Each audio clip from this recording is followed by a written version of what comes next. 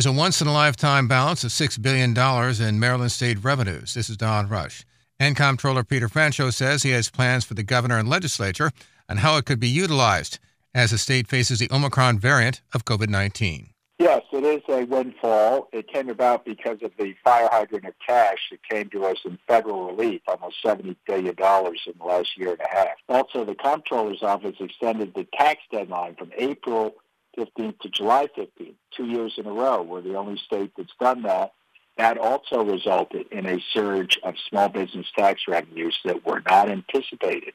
So what are your suggestions in terms of how it might be spent?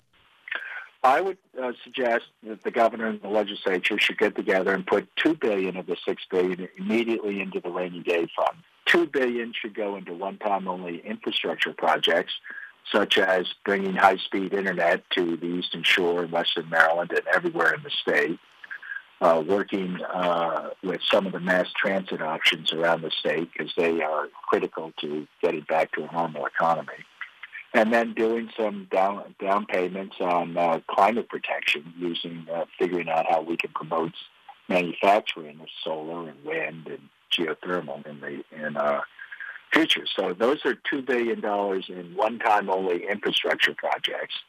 Then the remaining $2 billion, we should take half of it and send it in $2,000 survival checks to low-wage earning families with children, all of whom I have in my database as the tax collector.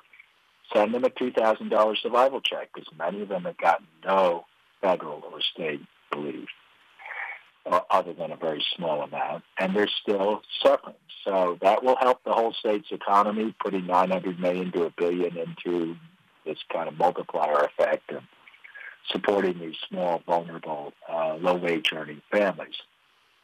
And that can be done immediately, quickly, fraud-free by the Comptroller's Office if I get the go-ahead. And then the other remaining $500 million should be spent propping up small businesses. We've lost 40,000 of them over the last year and a half, and we don't want to risk losing more. So giving small grants, $10 or $15,000 to a local Main Street small business that allows it to tide themselves over from now in January to May or June. That makes a lot of sense to me.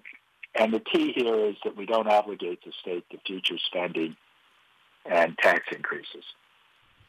When you look at the future, what do you see? I mean, we have this Omicron virus, which is now taking effect. We had a less than expected jobs report. What do you expect in terms of the future for the state? Well, I think the pandemic is going to turn into what they call an endemic, which is the flu situation, where we have to have an annual shot to protect us against whatever variant is still out there. Assuming that we get the pandemic turned into an endemic, the economy is going to continue to be very strong in the state of Maryland because we have a very, very strong economic skeleton, I guess you would say, or economic bones. Maryland Comptroller Peter Franchot, who also has announced that he is running for governor this year. This is Don Rush for Delmarva Public Media.